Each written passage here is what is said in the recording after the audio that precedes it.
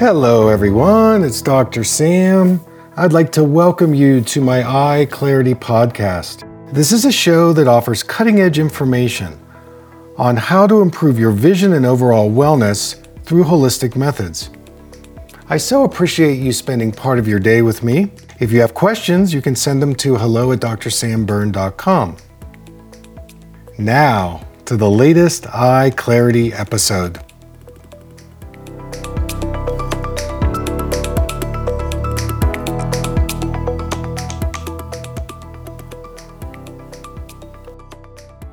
We want to blame faulty vision on the eyeball. It's the eyeball's fault. And it's actually the programming behind the eyes that causes the structure of the eyes to change. And we also want to blame things on genetics, but we have to take into account the environment and the study of epigenetics in terms of how the environment informs the genes to express in a certain way. And one of the aspects I love about homeopathy is really explore deeply the history of a person. You know, this is not a 2-minute interview like you do when you go to an eye doctor.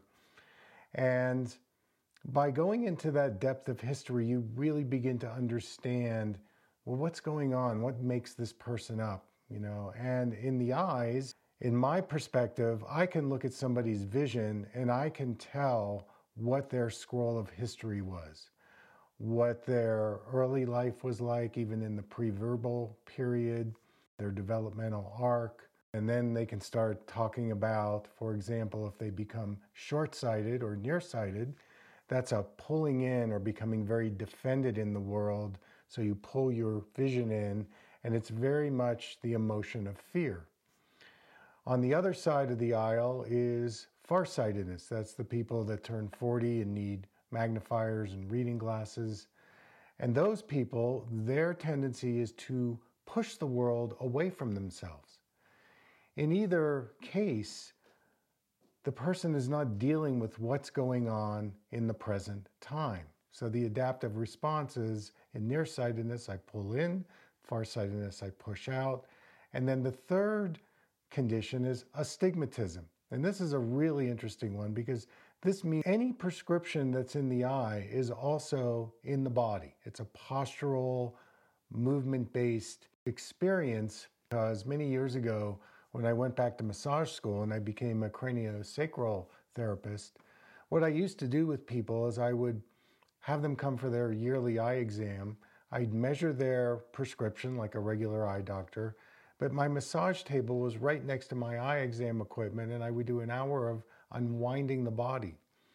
And then I would remeasure their eyes, and every time the prescription would be reduced 30 to 40 to 50%. And in astigmatism, a lot of times I would pick up a twist in the body, scoliosis in the spine, one leg longer than another, some trauma that created an impact in the body, whatever it was. I would measure that in the eyeball. And as I began to release the body's adaptive response, then the eye prescription would change. So I never wanted to give a full prescription because it would lock down the body. And so what I realized is that function, and you mentioned this, the mechanical part of it, how the function changes the structure. And it has to do with the organ system and how it relates to different parts of the body.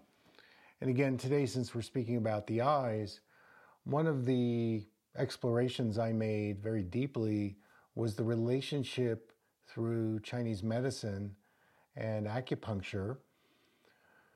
If we take a look at things like the liver and the liver meridian and how that affects the eyes. In fact, sometimes when somebody has an eye disease, I will actually treat the liver meridian or the liver itself. So we've got the liver, the gallbladder, the stomach, the small intestine, the colon, and even the kidneys. The kidneys lung meridian is another one that seems to really affect the eyes.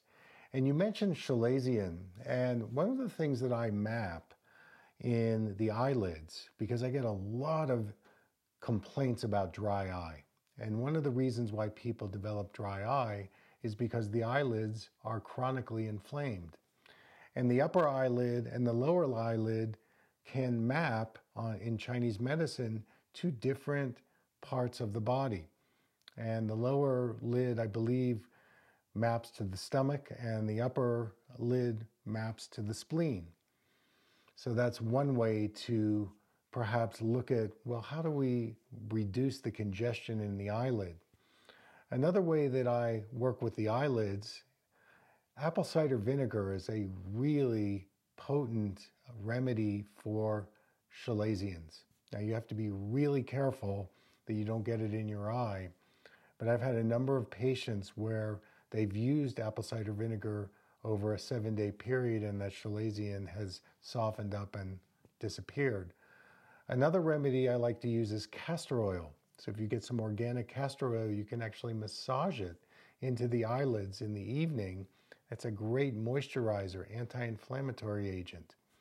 And then the third is, if you're going to use eye drops, find eye drops that are natural and that either have no preservatives or very small amount of preservatives.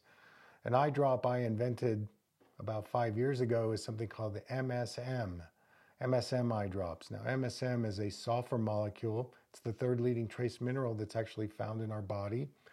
It's like sticky fly paper, so that when the sulfur comes in contact with a toxin, it sticks to the toxin and it's flushed out of the body. For many years, naturopathic physicians have used MSM powder as a systemic remedy to reduce inflammation, arthritis, joint pain. Well, when I developed MSM as a sulfur molecule for the eye, it's an anti-inflammatory agent. Another thing it does is it builds collagen. So when you get these things called floaters, floaters are caused because the collagen is breaking down in the gel sac in the back of the eye. And so by using the MSM eye drops and maybe other collagen building strategies, you can begin to reverse some of the floaters and other things that are going on. How interrelated and how interconnected we are, and we are a whole body system. And I move away from my traditional medical education, which was very reductionistic. We looked at each part of the body very separately, and we treated the symptoms. In homeopathy, you are treating the whole person, and I so celebrate that.